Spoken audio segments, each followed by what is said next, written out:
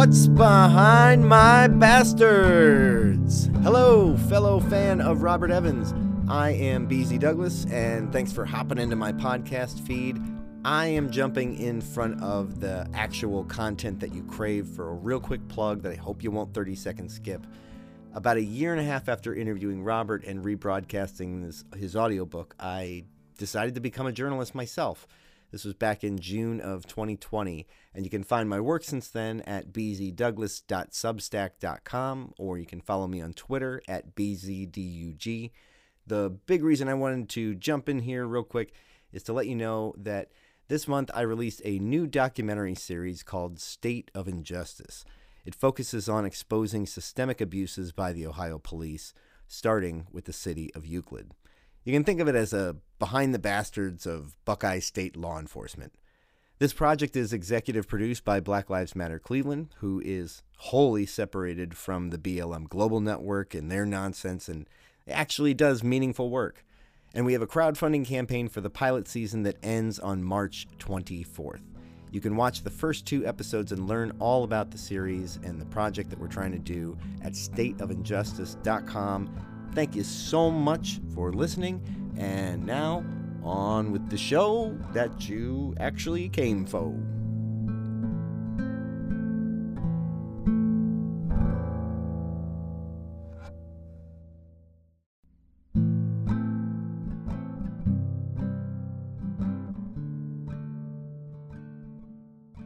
Today, my guest is Robert Evans, a journalist and host of the Behind the Bastards podcast. I first noticed Robert's work when he was writing for Cracked.com. It's a comedy site that does a surprising amount of important reporting and political commentary. When I first discovered him, this was back in 2013, and the piece was entitled 6 Myths About Drone Warfare That You Probably Believe. And that article actually kicked off a really long series that came to be known as Crack's, quote, personal experience articles.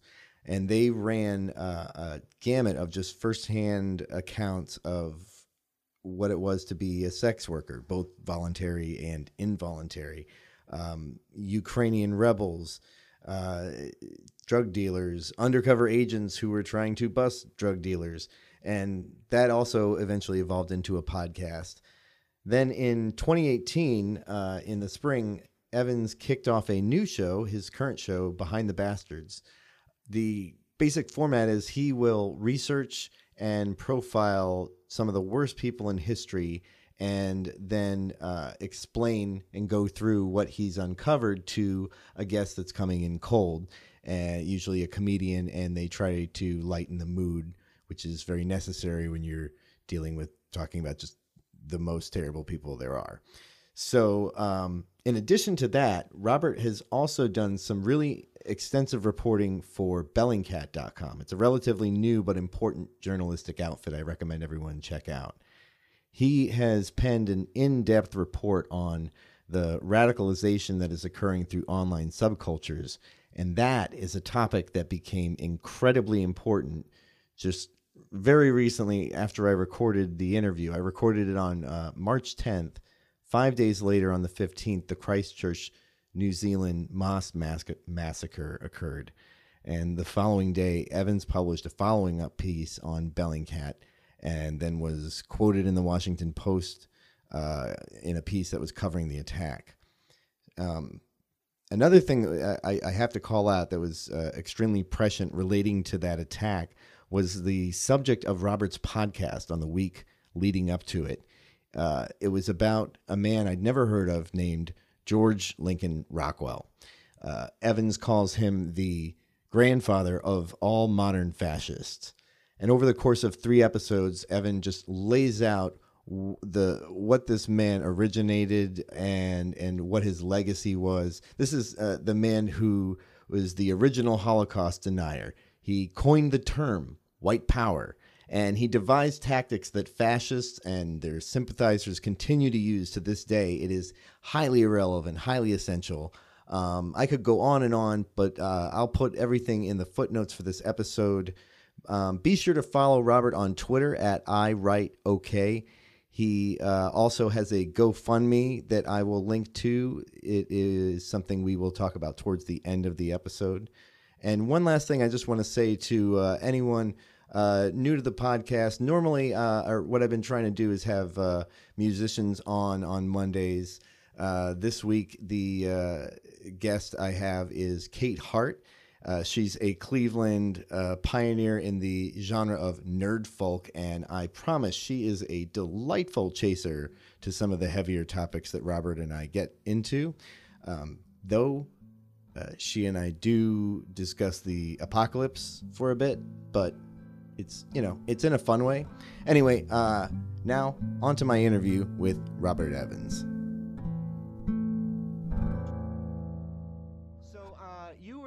Raised in Oklahoma and Texas, is my understanding, and yeah. you've mentioned in some shows here and there that you were much more conservative and right wing in your younger years. Did that stem from like the prevailing culture of the community, or was that more like in your immediate family? That I mean, the culture definitely had an impact because Texas is a very conservative place, but more than anything, it was my family. They are religious, they are Christian. But we never regularly went to church. There would be like a year here and a year there where we'd go to church most Sundays, but it was never a huge part of our lives. So I would say that my family's religion was conservatism. They were very dyed-in-the-wool Republicans. My dad was a big Pat Buchanan fan. They think Reagan was the best president the United States ever had. And they were very much in love with George W. Bush and big supporters of the war on terror. I remember watching the movie 300 with my dad, and him explaining to me how it was a perfect analogy for what the United States was doing in Iraq. So that's sort of like when I was a kid, I love Starship Troopers today, and I love it as a kid. But when I was a kid, I did not get the joke. Yeah, I just listened to a podcast. I think it was Chapo Trap House. It was an old episode where they did a deep dive analysis of what was in that movie, and they talked about that specifically, about how many people just did not get the irony. Yeah, I think Paul Verhoeven understands America better than pretty much anyone who's ever made movies about America. He understands Republicans very well. Well, I'm not entirely sure where you identify on a political axis now. I mean, I know that you're anti-fascist and you're pro-gun and fairly skeptical of capitalism. Yeah. I'm curious, what are some of the plot points on your political journey away from conservatism? I mean, the biggest one was going away for college, and it was nothing about, most of my classes didn't have an impact on that, because I was getting a criminal justice degree, so it was fairly conservative too, but I took Arabic as well. And talking to my teacher, Yasser, was a Syrian from Aleppo. This is obviously before the Civil War started. But getting to know him and getting to know about Muslim culture, that was one part of it. And the biggest part of it was, as soon as I got to college, I started dating a girl, a Native American girl, and I made one of my best friends in college was a Mexican guy, and I had a couple of friends who were black. And it was the first time, it was not like, where I grew up was actually pretty diverse, Plano East Senior High. But I would say most of the people who weren't white were Indian, like subcontinental, and Chinese, Japanese. Like that was probably like a good third of the school, it seemed like. And everyone was kind of similar ideologically. So meeting people who were Black, Hispanic, and Native American and talking to them about their lives, and meeting people who were also gay and talking to them about their lives and like the bullshit they had to deal with. By the time I came home from my first semester in college, I was no longer identified as a conservative, and I was kind of libertarian for a while.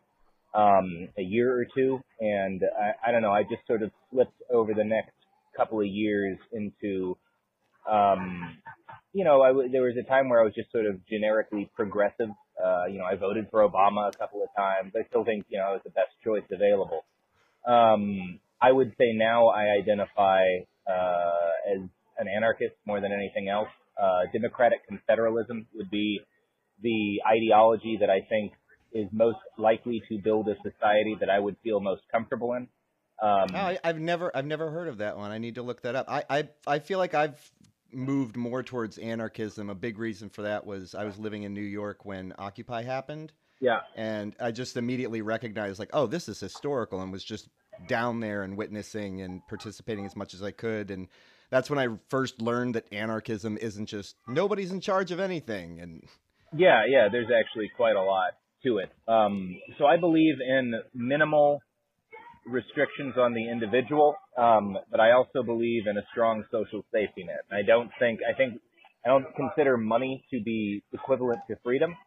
And I think that people are more free, even if they're higher taxed, when they don't have to worry about health care, or winding up on the street or starving to death. I think that provides more freedom to individuals. yeah, absolutely. I mean, that's the thing that frustrates me with, that basic freedom argument. It's like right now in this world, I'm not free to pursue a freelance career as a web developer because I need the health insurance. I have a family and 2 kids.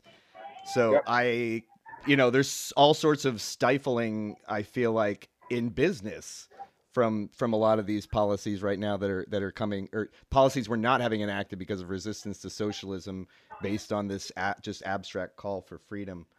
I don't know if I missed it. Where did you say you went to college? The first year of college, I went to Sam Houston State University for criminal justice. Then I switched to psychology for the next year and a half, maybe, that I was full-time in school at the University of Texas at Dallas.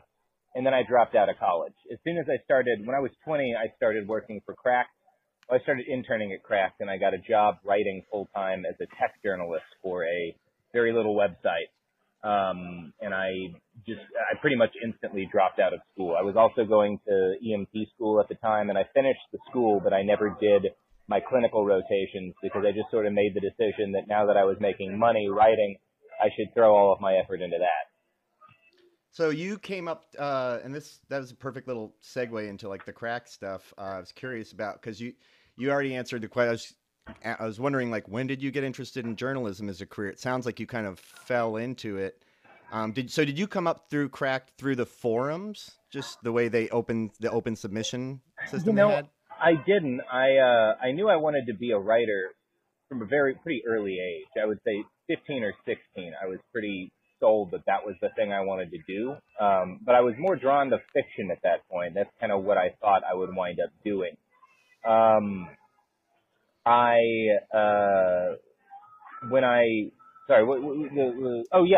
I came up through Cracked. They had an internship program. It was an unpaid internship, and I saw it and I applied. And at that point, I was writing a column for free for like some dinky little nerd culture website, and I just sent back a couple of things I'd written along with an application to Jack O'Brien. And to this day, I really don't know why he picked me, but he did. I'd never really done anything on the forums. I hadn't written any articles for them. I hadn't pitched any articles for them. I wrote like I was a big fan of Cracked, obviously. I'd been reading David Wong stuff since I was 12, 13. So that was the main draw to me at first, Wow. was like that it was his site. But I don't know why to this day, and I still work with Jack. I still have no idea why he picked me. And I don't really remember what I sent him other than that. I'm sure I was like, please, for the love of God, let me do this. I almost didn't apply. It was one of those things. I was teaching special ed at the point, and I hated my job. And I basically went to a Burning Man regional, my very first one, and took a bunch of MDMA with my friends. And it was like the first time in my life that I spent like a solid 6 hours without anxiety. And so it was really like I just saw very clearly like this is where you need to go this is what you need to do in order to get to where you want to go and all this stuff. It just was clear that like, okay, well, there's like a pathway of things that I do if I want to be able to write for a living. And I came back and immediately applied to Cracked, and I got the internship, and I started writing articles for them. And by the time I had 3 or 4 articles, my first article for them was a huge hit. Yeah, I was trying to dig that up, but sometimes their archives are tricky. Like if you click on an author to find their stuff, there's things missing. Yeah, what was your first article? It was about animals getting high. It was like a list of animals that did lots of drugs. I remember that one. Oh, no, sorry. No. That was my second. My first was products you won't believe are legal. So So it was like Uh, flamethrowers and tannerite and stuff that like people would be shocked to learn are completely legal. yeah. So, back then, cracked articles, I think my first article by the time it was 2 weeks old had like 4 million views. Hmm. So I sort of was able to parlay those numbers into a job doing tech journalism because the guy just saw the numbers that I was getting and was like, oh, maybe he can do that for my site, which I didn't. I did okay. I had that job for about 2 years and then the industry collapsed. Because one of Google's updates, basically, there used to be like a bunch of different little tech journalism sites, and 60% or more of what we wrote was just rewritten press releases or rewriting the original journalism done by the couple of good sites out there like TechCrunch, and like Hmm. 40% would be opinion stuff, and you could make a good living doing that for a while, and then Google kind of wiped out the industry with an update, and traffic collapsed. But by the time traffic collapsed with that, I had pushed far enough at Cracked that I was able to just sort of kind of seamlessly transition into doing that full time. But I learned a lot doing tech journalism. Like it was, what I wrote was not very good. The website was not great. We were not doing high quality journalism. But I went to CES and the Mobile World Congress and, PAX. So I started going to conventions and interviewing people and like getting on the ground and doing on the ground journalism and stuff. And I really loved that and I realized that was something I really wanted to do more of in my life. Yeah. I think my biggest hit article was the day after the iPad 2 came out. I bought one and I took it to Guatemala and hiked up a volcano with it and like used it and like took a bunch of pictures and stuff. And I wrote an article about that and it did pretty well. A bunch of people rewrote it and covered it and stuff. But other than that, I did not have an illustrious career as a tech journalist. So what led you to pitch Jack on the personal experience stories? I was reading an article about it in Forbes preparing for this, and it said in there that you kind of had to push him into it or convince him it was a good idea. What was your pitch? I mean, so Jack O'Brien is the best people manager I will probably ever work with. And I had been freelancing for Cracked full time for about 2 years, maybe at that point, maybe closer to 3. I think more like 3. And when I was in India, working remotely and stuff, I got an email saying they wanted to bring me on as a salaried employee. And what Jack did, because this happened to a couple, Tom Ryman came on right around the same time I did. And when Jack brought us on, he immediately took away everything we'd been doing. So all of the tasks I'd been doing went on to another freelancer, and I had no work to do. And like that was his way of being like, figure out something new to do that we're not currently doing. And we'd run a couple of articles that were kind of like PE articles at that point. Chris Rademile had written one where it was like things you should know about your car, because he like designs engines for a living. So like he did an article about like that, whereas like I have all this practical knowledge because of my job. I'm going to write an article for you. We'd done like one or two things like that.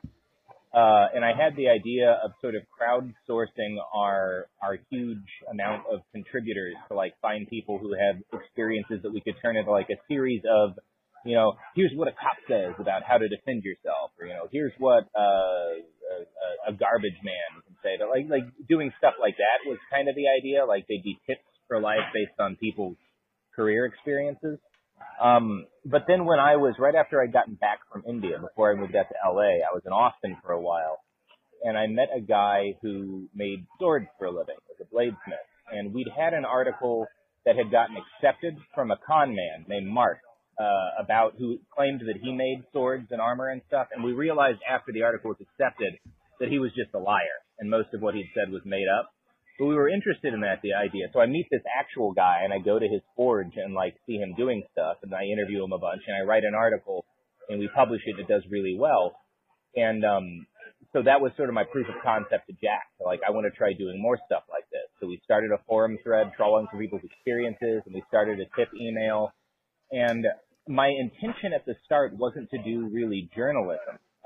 But that very quickly, I think the first article where I really did something like that was the article with the drone pilot, where I was like, oh, this is like Oh, that was the first one I read when I was going back through the PE archives to refamiliarize myself with your stuff. That was always one that stuck out for me as like, wow, this is amazing, these sorts of insights. I would say that was like the first real piece of journalism I did for Crash. So as you've... Oh, go ahead. No, what are you saying? Well, I was going to ask, so as you've fallen into journalism, is there anyone that you've seen as like a model or principles as you've, started to realize like, oh, this is what I want to do, but you didn't go through, like the formal training for it is, I'm just curious what your process of developing your style of journalism has been and who you look to for like who's doing it right.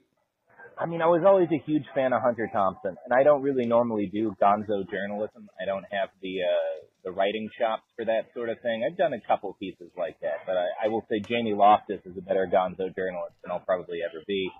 But he was a big, inspiration in terms of like that understanding that no, you just have to throw yourself into situations, in order to report on them and understand them, and that's like the essence of journalism is shoving yourself into a place until you know enough to tell other people about it.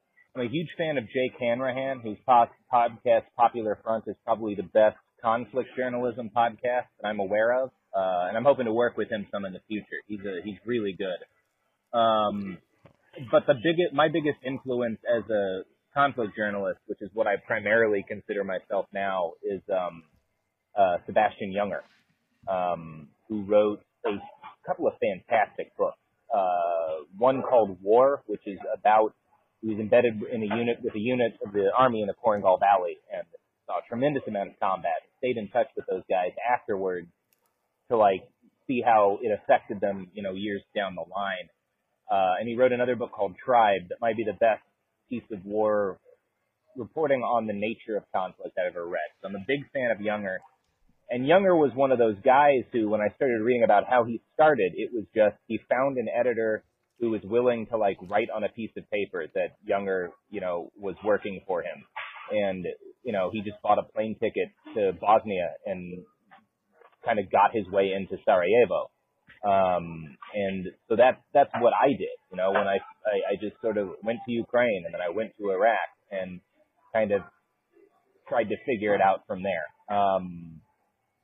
So that was sort of the guys who were big influences on me doing that sort of thing.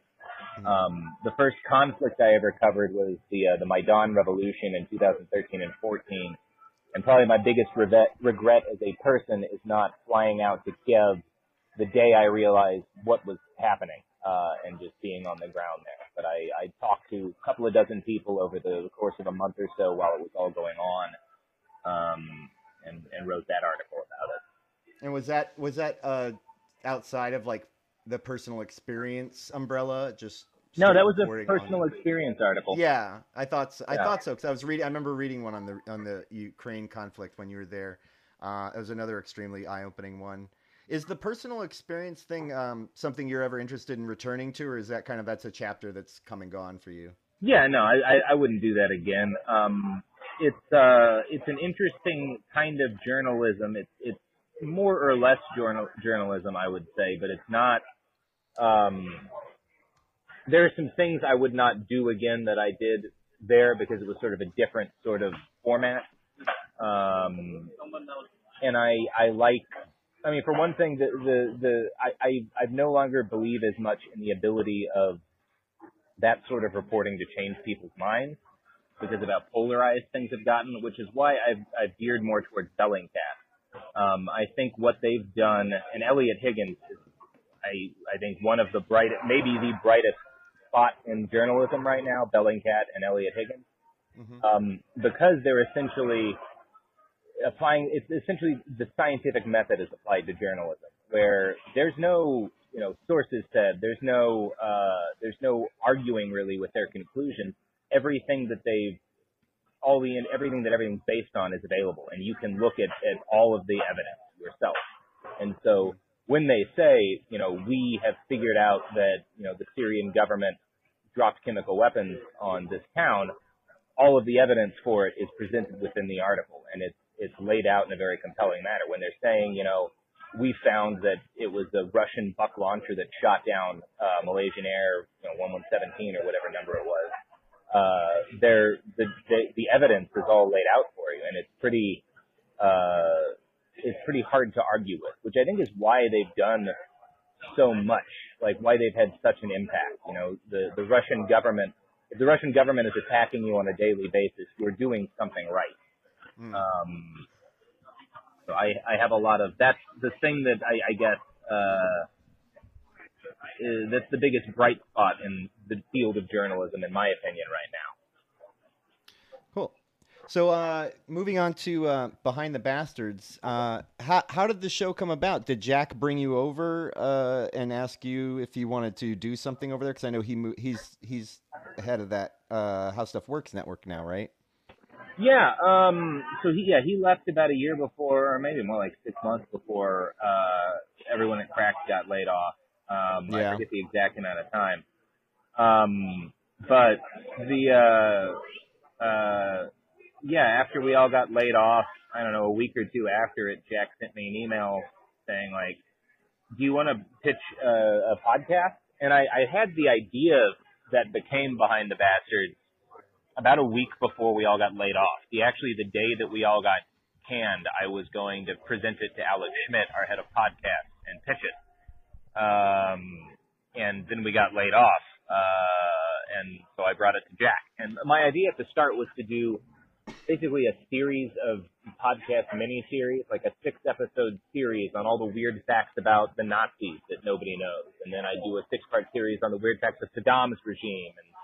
And Jack was like, that's a great idea, but why don't you just do one episode at a time? And you can switch between a bunch of different topics and just do like the history of the worst people in history. And then that became Behind the Bastards. Who coined the title? That would be one of our sound engineers, Nick Stump. He came up with the title, and I would say that's probably at least 40% of the podcast success. It's the best title anything I've been attached to has ever had. I'm very happy with the title. It makes it hard to sell ads, but it's made it easy to build an audience. Yes. So does the format that you use, where you're the expert on a topic and you have a guest coming in cold that acts as sort of like a proxy for the audience, for you to educate the audience? Does that format have a name? Because I know the Dollop kind of does something like that, but they don't have a rotating cold guest. Yeah, we had at the beginning we were considering having a regular guest, and we just decided it was better to have rotating guests because then we get wider sort of varieties of experiences. The Dollop was explicitly our inspiration for the format, because I pitched my idea and we decided what it was going to be. And we were trying to figure out how to present it. And Jack sent me the Enron episode of the Dollop. And so then it was like, oh, that's the way to do it. So I definitely, I've tried to be open about that our format is absolutely inspired by the Dollop. And I think the Dollop is a fantastic podcast. What's the average preparation time for an episode, and like how meticulous are the notes you're going over for the recording? I've heard you say sometimes you have like 21 pages of stuff. Yeah, that's pretty normal. An average episode is about 18 to 22 pages. A 3-parter will be 30 to 32, 33 pages. The most recent episode, we just recorded our longest episode. It's going to drop next week. It's a 3-parter on George Lincoln Rockwell, and that was about 13,000 words. So usually a quick episode, one that comes together really easily, might just be 10 to 15 hours of research and then another 6 to 10 hours of writing. I would say normally probably 20-ish hours of research. Some have been more like 40 or more. There's a lot of these, like I'm writing one on Chairman Mao right now, and the book that I'm reading is incredibly long. And that's just one source, because I never let myself have only one source. So by the time that one's finally done, it'll probably be more like 60 to 80 hours of research spread out over a couple of months. So I tried to throw it. Oh, do you have anyone assisting you with that? No. I don't think it would work if I did. Because I have to come to a pretty good understanding of the subject matter before I can like, I have to be able to answer questions, right? So I can't just take someone else's research and read a script. I have to study it well Oh, enough. I more meant have someone like help you find things that you would then read and imbibe. But No, I don't do that. Okay. I think for the second podcast I'm doing, we are going to hire a researcher to help, just because those are more focused, and I don't have a guest as much, so I don't need to be able to conversationally understand it as well. And having a research assistant will make it possible, because I'm very slammed right now with stuff. Are most of your sources from, would you say, like books or Google Foo or going through like newspaper.com archives? Like, what tools are you using for your research? I mean, Google's my big tool. Like, I've been using Google for research for more than a decade now, and I'm very good at knowing how to ask it questions in order to get the kind of information I want. So that's sort of what I do for the most part. I usually try, especially with the more complicated stories. Like I just did an episode on Jeffrey Epstein, and I didn't have a book for that because like I didn't find a book that was written about the whole thing. Although I think there is one, I found out later. So I just read every article I could find that anyone had written on Jeffrey Epstein in that case.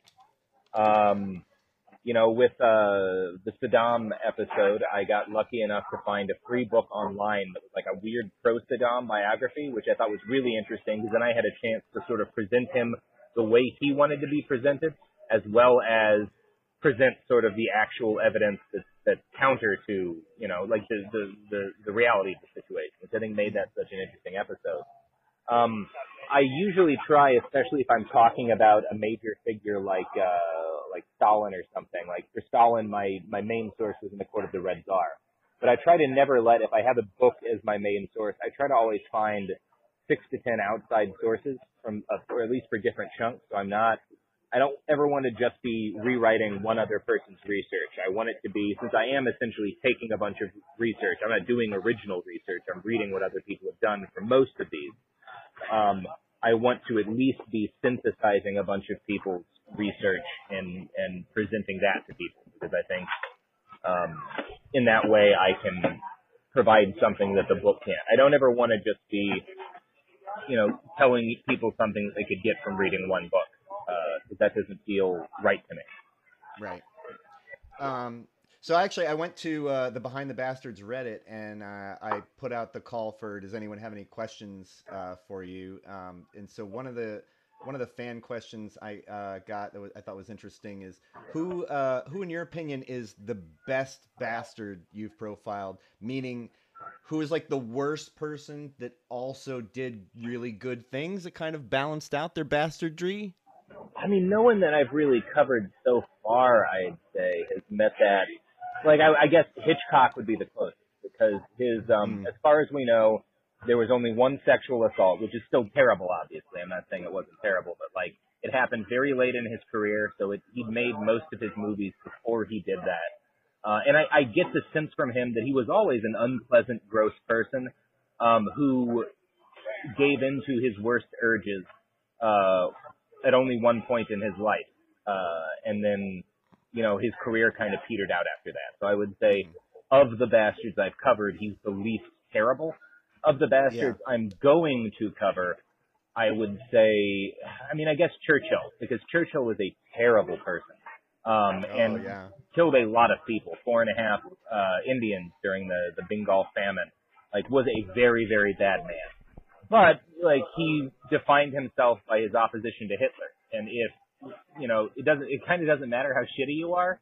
If the guy you're fighting is Hitler, it's really easy to look good. I guess, like, I guess he'd be probably the person you could. Okay. Yeah, that seems right. I think I agree with that. I can get behind that. Is there anyone you're interested in profiling, but you decided not to because of, I don't know, potential backlash?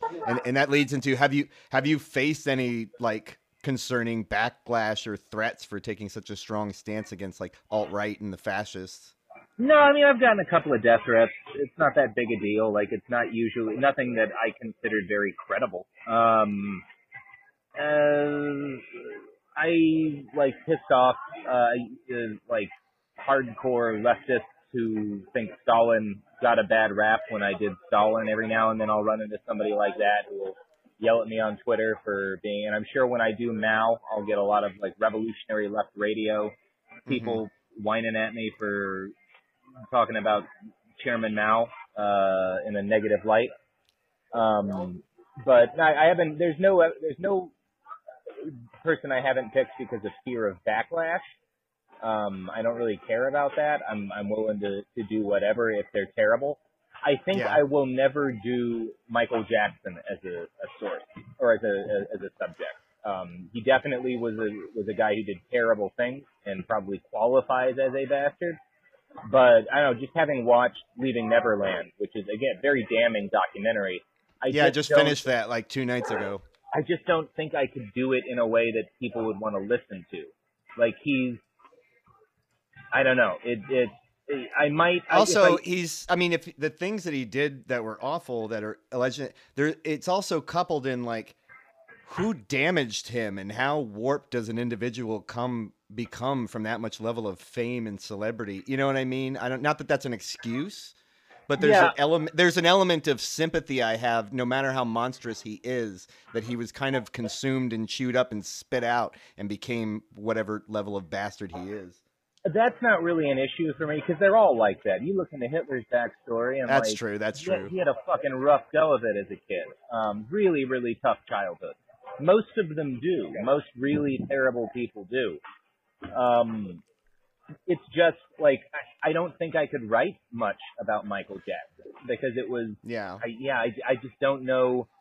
Like entertaining is the wrong way, but it needs to be a story that people want to listen to. You know, Leaving Neverland works because you're seeing those people and you're walking through their experiences. And I don't know how to tell the story that wouldn't just be like taking down their dictation of like what they say in the documentary and rehashing that. Yeah. I might be able to do if I did an episode on Michael Jackson, it would be an episode on the legal battle around everything and like what his lawyers did and what he did in that context, how the cover up was executed. I might do an episode like that, but that's the only way I can see covering that guy. Yeah. Like, there are some terrible people I just haven't covered or won't cover because I don't know that they're all that entertaining. That there's that much to say, that there's much to learn. Like that's why I'm not a big true crime guy. I don't listen to serial killer podcasts. And I don't really want to do that. Like the Albert Fish episode we did because Maggie's related to the guy, and so I thought that was interesting. But I'm just not that interested in, nothing against people who enjoy those podcasts, but I'm not personally that interested in those kinds of guys. Cause I get it. If you're like, what's his name? Fucking, the Hanson guy, there's just a documentary about that murdered women and then had sex with their dead bodies or whatever. Like that guy, that's what he was into and he didn't care about killing people, so he did it. I'm more interested in a guy like Saddam Hussein and like how he maintained power, how he came up, like how the sort of things that he put in place in his society to try to make it one that couldn't get away from him. Like that stuff interests me personally more. And the podcast is heavily driven by what I'm interested in that week. So you said that, you kind of felt that the personal experience thing, it wasn't having like an impact in a way that you would hope it was. I think it did for a while. Well, no, I think it did. But I'm curious, with this current show, have you heard from any listeners who started rethinking their political positions because of your work? I've heard from a lot of people who didn't know about someone or who didn't realize, how terrible an individual was, and do now. And I've heard from people who didn't realize a lot of the historical parallels and things like how the Nazis rose to power and stuff that's happening politically now. I get a lot of messages like that. And so that, I feel like it's having more of an impact. I get a lot of people reaching out to me on a weekly basis about the impact the show's had or about like how a certain episode changed the way they thought about something. And that's part of why I'm so motivated to do it. I don't want to do anything that isn't having an impact. One of the things I would do a lot with the personal experience articles back in the day is I would try to direct, since we were getting so many readers for a while, I would try to direct them towards donating to a specific cause or charity. And there were times we were capable of raising $15,000, $20,000 for something. I remember that yeah. from the footer of most of the articles. There's a call to action that tied into the story. And that's really great. I'm a big believer in that journalism is a type of activism. And while there's a degree of impartiality in order to, you need to be dissecting this not as a member of it, but you also need to have if you understand an issue well enough to write about it, you should know one or two things your readers can do to make a fucked up situation less fucked up. And I think that's part of your responsibility as a journalist, to try to do that, to try to have an impact on the situation for the better. And if you don't want to do that, why are you a journalist? Yeah, I was just listening. One of my favorite podcasts is Citations Needed, and they were talking about how journalism used to be a much more blue collar profession, and now most of the people that work at the pillar institutions like Washington Post and New York Times, they all have to have Ivy League degrees.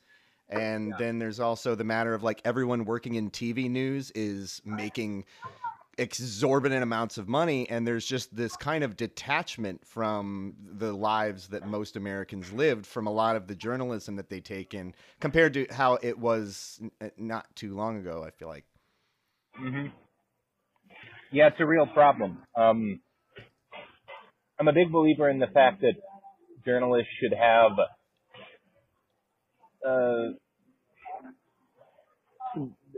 some real world experience in something, That's part of why I've spent so much time traveling, and part of why it was always so important to me to get face to face with refugees and face to face with refugee camps and with war and combat, because you should be experiencing things as a journalist. You should be spending as much time as you can interacting with unfamiliar parts of the world. And I think that, I'm not a big fan of TV news, and I honestly don't think it benefits us as a society to have it. I think we'd be better off without TV news, to be honest. Mm-hmm. I think it's kind of toxic. I'm curious about your thoughts on the Eric Prince, Mehdi Hasan interview. I watched that over the weekend. Did you think Mehdi called bullshit on Prince enough to your satisfaction? Oh, I think he did a fantastic job. I think that's there was no. I was just curious specifically. Are there any questions or follow-ups that I know he did. I think he did a great job too. But I was just curious, with your knowledge of him, were there any follow-ups that you were like, come on, bring this up? No, I think that there's other stuff he could have brought up, but you do a lot better in a situation like that if you kind of pick a limited number of things to really drill at, because you only have the time and ability to hit someone on a limited number of things. And I think Mehdi did the best possible job that could have been done of an interview with Eric Prince in that situation.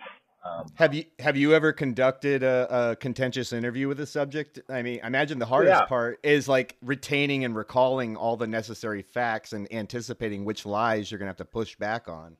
Yeah, it's more just about knowing the truth, and if you have I had a contentious interview with Joey Gibson and Tessa Talatozzi of Patriot Prayer just a couple of months ago, and it was like a run and gun sort of thing. We were on the street at a protest, and I was asking Tiny about his ties to American Guard, which is a far-right organization founded by a Klans member that I knew about because he'd posted some Facebook photos with pictures of the American Guard logo on his Facebook photo, and I drilled him on that, and I finally got him the best response he can give me was that the guy was an ex-Klansman, and then I got into asking well, do you know if he's repudiated his views? I followed up on that line and just tried to get him to explain to me why he would want to be allied with an organization that has Klansmen in it, why he feels that's necessary. And with Joey Gibson, I held his feet to the fire on the fact that a guy named Joshua Sintel, who's a member of Patriot Prayer, had been threatening to stab people,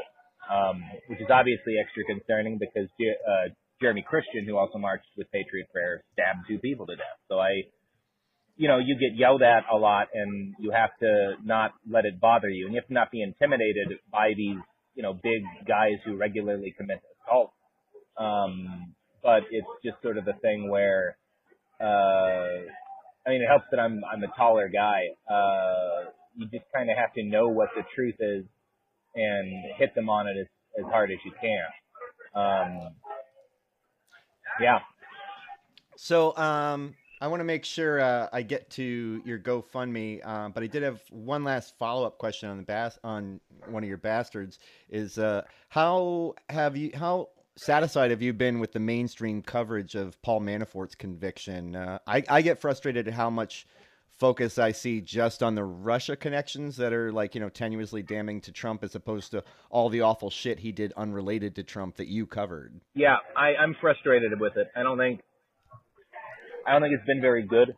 I don't think most coverage of Paul Manafort has really hit on the fact that he was literally like the bagman for multiple dictators and extended a civil war in Angola and helped start a war in Ukraine. I'm very frustrated by the fact that Manafort's treated like the thing that he did that's so noteworthy was be Trump's campaign manager. That's the least objectionable thing that Paul Manafort ever did. Do you think your work is reaching any journalists? Oh yeah. I'm followed by quite a few of them. Great. Yeah, I've actually am more connected to other journalists now than I ever was before because of the podcast. Because it's gotten very popular with guys like Jason Wilson and Vic Hanrahan, and a number of other Alexander Reed Ross, who does a lot of great writing on fascism. David Newart. So I've definitely gotten more connected to people like Salome Anderson and stuff since I started. And so a lot of that came with Twitter too. It was just like the fact that I'm on Twitter now, and I really didn't use it much before. And journalists hang out there. So this is like the first time in my life that I've had a lot of connections with other journalists. All the Bellingcat guys, Aaron Soler and Elliot Higgins, Christian Schriebert. I saw a reality check tweet from someone recently that was just like, remember, 3% of people are on Twitter and 100% of journalists. So yeah, it gets taken a little too seriously sometimes. So getting to your coverage and dealing with the rise of fascists and their clashes with Antifa. Tell me about the GoFundMe campaign you just kicked off that I think it reached its goal in a day or two. It reached its goal in 24 hours, so I wound up expanding it. That means I'll be able to do more stuff. I've been really happy with it. I didn't so far it's all Twitter. I haven't plugged it in an episode yet. That I was actually expecting it released early, but the episode that's plugging it runs next week. So I kind of didn't expect it to do very much until the episode ran, but I'm almost at double my original goal so far, and the episodes haven't dropped. So that's been really interesting to learn what Twitter, my Twitter following is really, how much support they're willing to put in, and so far it's been, almost $8,400, which is great for 4 days. It's incredible. And I'm excited to see how much more of the podcast is actually able to drive towards the donation. So what is the GoFundMe what are you going to accomplish with the funds that you get from that then? Well, I'm going to do that audiobook first and release that. So that's the thing that, is promised to the people as a result of the GoFundMe is I'm going to write and produce an audiobook that'll be free and ad-free for everybody to listen to. I'm going to use a chunk. Some of the funds will go to pay for me to exist and stuff. But I'm right now in the early stages of planning a trip to Rojava, in Syria. And I hope to be able to do that. I will be doing more reporting from up in Portland and from, that'll allow me to buy tickets and stuff when there's other rallies this summer between, different far-right and anti-fascist groups. So that'll allow me to do more of that and to attend more of those. There's some pipeline protests still going on around the East Coast that I'm interested in potentially, showing up at and covering like I did Standing Rock. So, it's a lot of it's probably going to go towards the Syria trip, and then hopefully I'll be able to, spend the rest over the course of the next year to cover protests in the United States mostly. And I suspect I will do another one early next year to fund, my coverage of the election year, the DNC and the RNC and whatever else I do. So I guess I'll wrap up. I wanted to know what's your feeling about how this is all going to end? I mean, there seems to be a belief among a lot of people that Trump is like the big baddie in the Lord of the Rings or Avengers, where we get him out of office and all his supporters just collapse or evaporate into a hateful red mist. Yeah, I don't know where things are going to go, and I don't think anybody does. The next couple of years are very hard for me to imagine or predict. I think the issues of political division in this country are way more complicated than Donald Trump, although he's one factor in it. I think if we don't get a handle on how the internet radicalizes people, and how things like algorithms on YouTube radicalize people and push stuff like Holocaust denial and neo-Nazi propaganda, if we don't figure that out and figure out how to control these tech companies to a degree that makes them more responsible members of our community, I'm very worried. A lot of what we're seeing in the United States right now is similar to stuff that I saw in Ukraine right before the fighting started in Donbass. And so some of that worries me. A lot of that worries me. I really don't know where things are going to go. And so I guess my very last question would be, how do you keep yourself whole, mired in the lives of the worst people in history? I do a lot of drugs. I asked that question knowing that was the answer. Yeah. I do need to read your books, by the way. I'm bad with books, though. It's tough for me, but I definitely they're back on my radar. Like, oh yeah, I forgot about this whole other side of your work.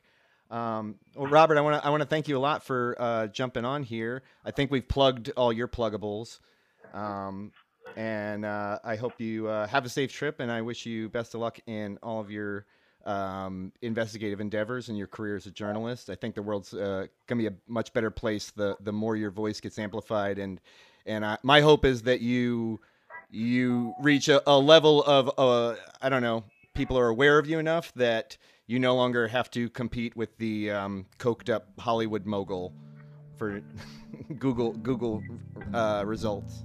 Yeah, that's the dream, isn't it?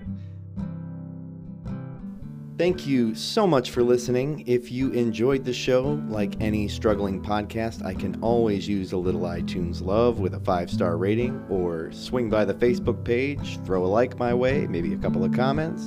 And if you really, really like the show, you can kick a couple of bucks my way at patreon.com/BZDoug. That's BZDUG. Okay, that's it. End of podcast. Enjoy whatever it is you're about to do next. Thanks. Bye.